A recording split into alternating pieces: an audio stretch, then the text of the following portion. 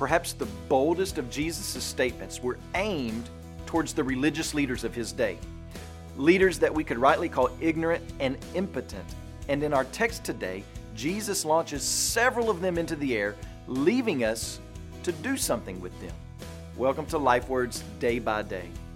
In John chapter 7, verse 28, it says this, "He who sent me is true, and you do not know him." To the ignorant in the crowds, he says, "You don't know the Father." It was this statement that would lead to a spontaneous movement of the people to try and capture Jesus and arrest him. But they couldn't because it wasn't Jesus' divinely appointed time to be captured. He would be turned over to the authorities, but not now, and not 1 second before God had planned it. To the impotent, John chapter 7, verse 34 says, "You will seek me and you will not find me." Because of all the pandemonium, the Pharisees decided that they had better step in. So they sent officers to arrest Jesus.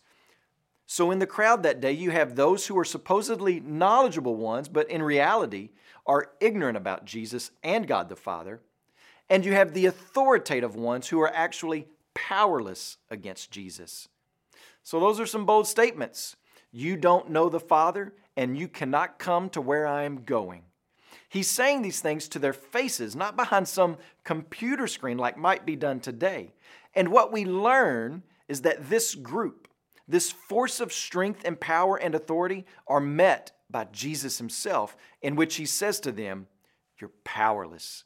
You cannot take me anywhere that has not been ordained for me to go, and you cannot take me 1 second before the prescribed time. Even more, you are powerless to go where I am going." Now, those of us who have read this gospel before notice a little bit of foreshadowing here, don't we? Jesus, in speaking of his going somewhere where they cannot go, is speaking of his resurrection and ascension.